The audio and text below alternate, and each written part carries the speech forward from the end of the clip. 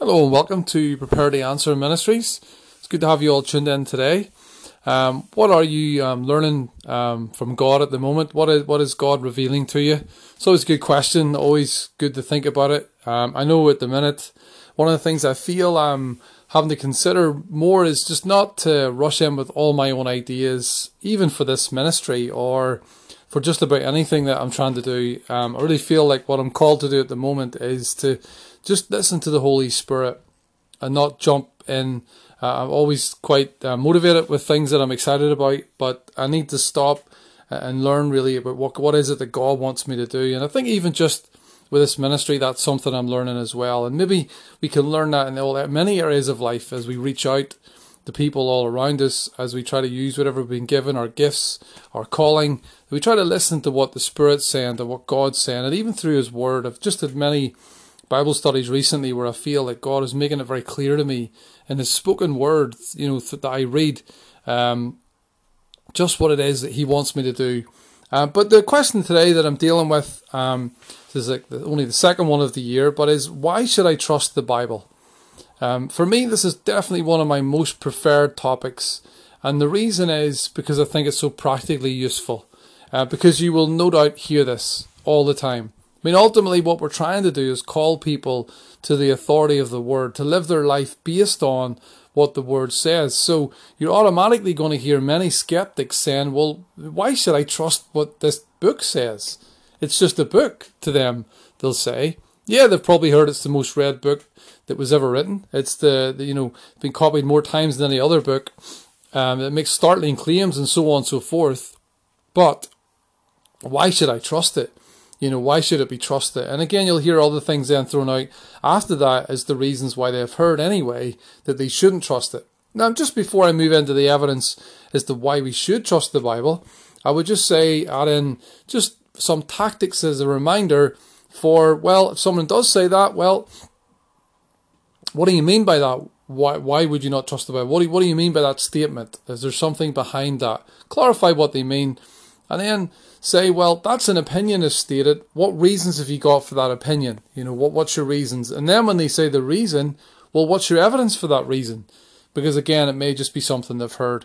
So why should I trust the Bible? What I want to do is something I commonly do, an acronym. Listen out for it. I'll reveal it at the end. Probably be fairly obvious. I have got this on my site before.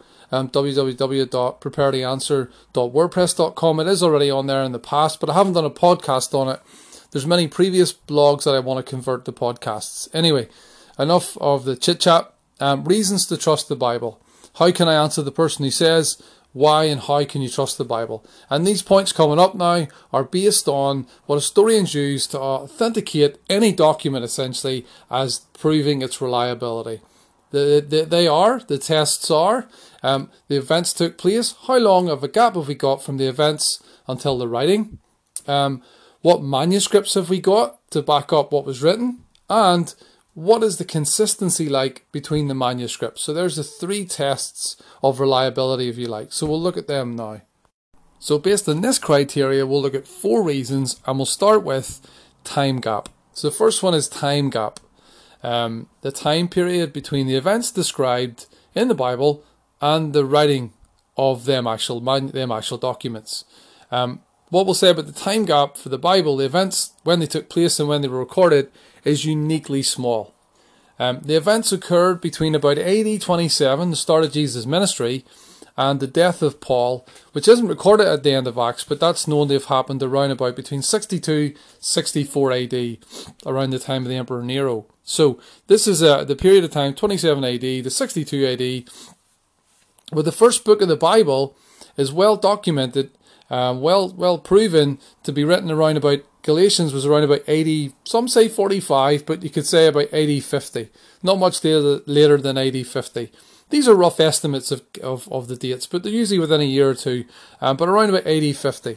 So if this is actually a book of the Bible was written down at the same time that the events were taking place. Also, the Gospels, again, I've got dating for them as well. Again, what was thrown out several years ago was late dating of the Gospels. So they said that they were in the mid-2nd century AD. they claimed that this was the case, but what later discovered these were not accurate dates, and in fact the Gospels most evidence states, and it's Redating the New Testament is a good book by John Robertson, but also Robinson, but also that the early dating for the Gospels, with most likelihood Mark being the earliest, around about sometime between about AD 55 to AD 60. I've got a lot more, another podcast coming out soon on this specific issue, again, that the Gospels were written by eyewitnesses, a lot more detail on that. The general theory is that the book of Acts was Luke's second volume after Acts, but Acts doesn't contain the destruction of Jerusalem in AD 70, which Jesus predicted, and it's notable in its absence, given that the Jewish temple was referred to throughout the book of Acts. It's very conspicuous in its absence that it wasn't mentioned, and almost definitely the book of Acts was written before that, and no doubt also before Paul himself died, given that it ends with him in prison. So almost definitely written before Paul died, around about AD 64. So you've got the book of Acts being written in around about AD 62 to 64, and if it's the second volume, well, that most likely means that Luke was written, obviously it was written before that, let's just say, roughly around AD 60, and it was well known that, Matthew's maybe written about the same time as Luke, but that Mark, they borrowed material from Mark, so Mark was then written earlier again, so probably around the time AD 55 to 60. I'll look a lot more at this in detail again, but just to say that it's very clear from the evidence that the Bible was written around the time that the eyewitnesses were alive. And again, just as a line that I would throw out when someone asks why I trust in the Bible, a bit of a line that I would use, and again I've said this before, is I consider it to be a historical, reliable collection of historical documents written by eyewitnesses at the lifetime of other eyewitnesses. So there's three things in there. Reliable document of historical evidence. Sorry about that. Reliable collection of historical documents written by eyewitnesses at the lifetime of other eyewitnesses. So, scholars now believe the documents of the New Testament, with the exception of Revelation, were completed by the year about AD 69. So most of the books, of nearly all of them, were completed. What this means is there's only a 7-year gap between the events of the New Testament describes and the completion of the Scriptures. So it's a uniquely small gap of time. Say uniquely because compared to all other historical documents, it stands head and shoulders above all of them. So the unique small time gap between the events and the writing down of them events mean that there was no time for myths to be developed, and it was written at the time when other people were alive who could counter-argue that these things took place. Second thing, time gap. Second thing is internal consistency. And these points will be a bit quicker. Despite having 66 books being written over 1,500 years, and they were written by shepherds, farmers, priests, tent makers, physicians, and kings, and being written in 3 different languages, I'm sure we know what they are: Hebrew, Aramaic, and Greek. The degree of continuity and consistency found in the Bible is remarkable. And again, we're going to hear more about the manuscripts, but it's also been said that when each manuscript's been found and then correlated together in terms of its accuracy of what was written down, it's been found to be about 99.5% accurate. The degree of difference in terms of variance in the manuscripts is maybe some were written Christ Jesus instead of Jesus Christ, or the spelling of a place, Bethsaida, or other places in the Bible where there's a slight difference in the way the word was spelt. And that's why there's a little bit of variation. But it's incredible continuity over the years of the finding in the manuscripts of 99.5% accuracy is incredible. So internal consistency. The third thing is the manuscript evidence. And again, I've said this before, it really needs to be seen to be believed. If you hear me say it today but you didn't know much about this, you would honestly think I was making it up. The amount of manuscript evidence is unique and more superior than the next 10 ancient works combined. There's around about 5,300 Greek manuscripts and over about 29,000 manuscripts in total for our New Testament that have been unearthed over the years. Some of the best manuscript evidence, known as uncial manuscripts, which means they only contain capital letters, which are far more reliable in the sense that they date back to a further period of time, closer to the events. 3 or 4 of them have been found in the last 100 years alone. But again, 99.5% accuracy between the manuscripts. And I've also written on the variants before, which you can read on the site as well. Now the last thing, so we have time gap, we have internal consistency, we have manuscript evidence. Last one, evidence of inspiration. So as I've said already, so you've told me that what was written down was reliable, that it was written down by people who've seen it. It wasn't counter-argued by anyone else who's seen it. It was written and recorded accurately. You're like, well, so what? That doesn't mean that it's from God. It means that what was written down supposedly took place. It was recorded accurately, but that doesn't prove that it's inspired. And I would agree with that. But then there's evidence of inspiration within the Bible itself. How can we say that? Well, the Bible contains about 2,500 prophecies or more. And 2,000 of these have already been fulfilled. The most popular, and I've done a lot on prophecies before, the most popular being the Messianic prophecies, Isaiah 53, Psalm 22. These prophecies were written down about 1,000 years before Christ was born, yet they were clearly about Christ.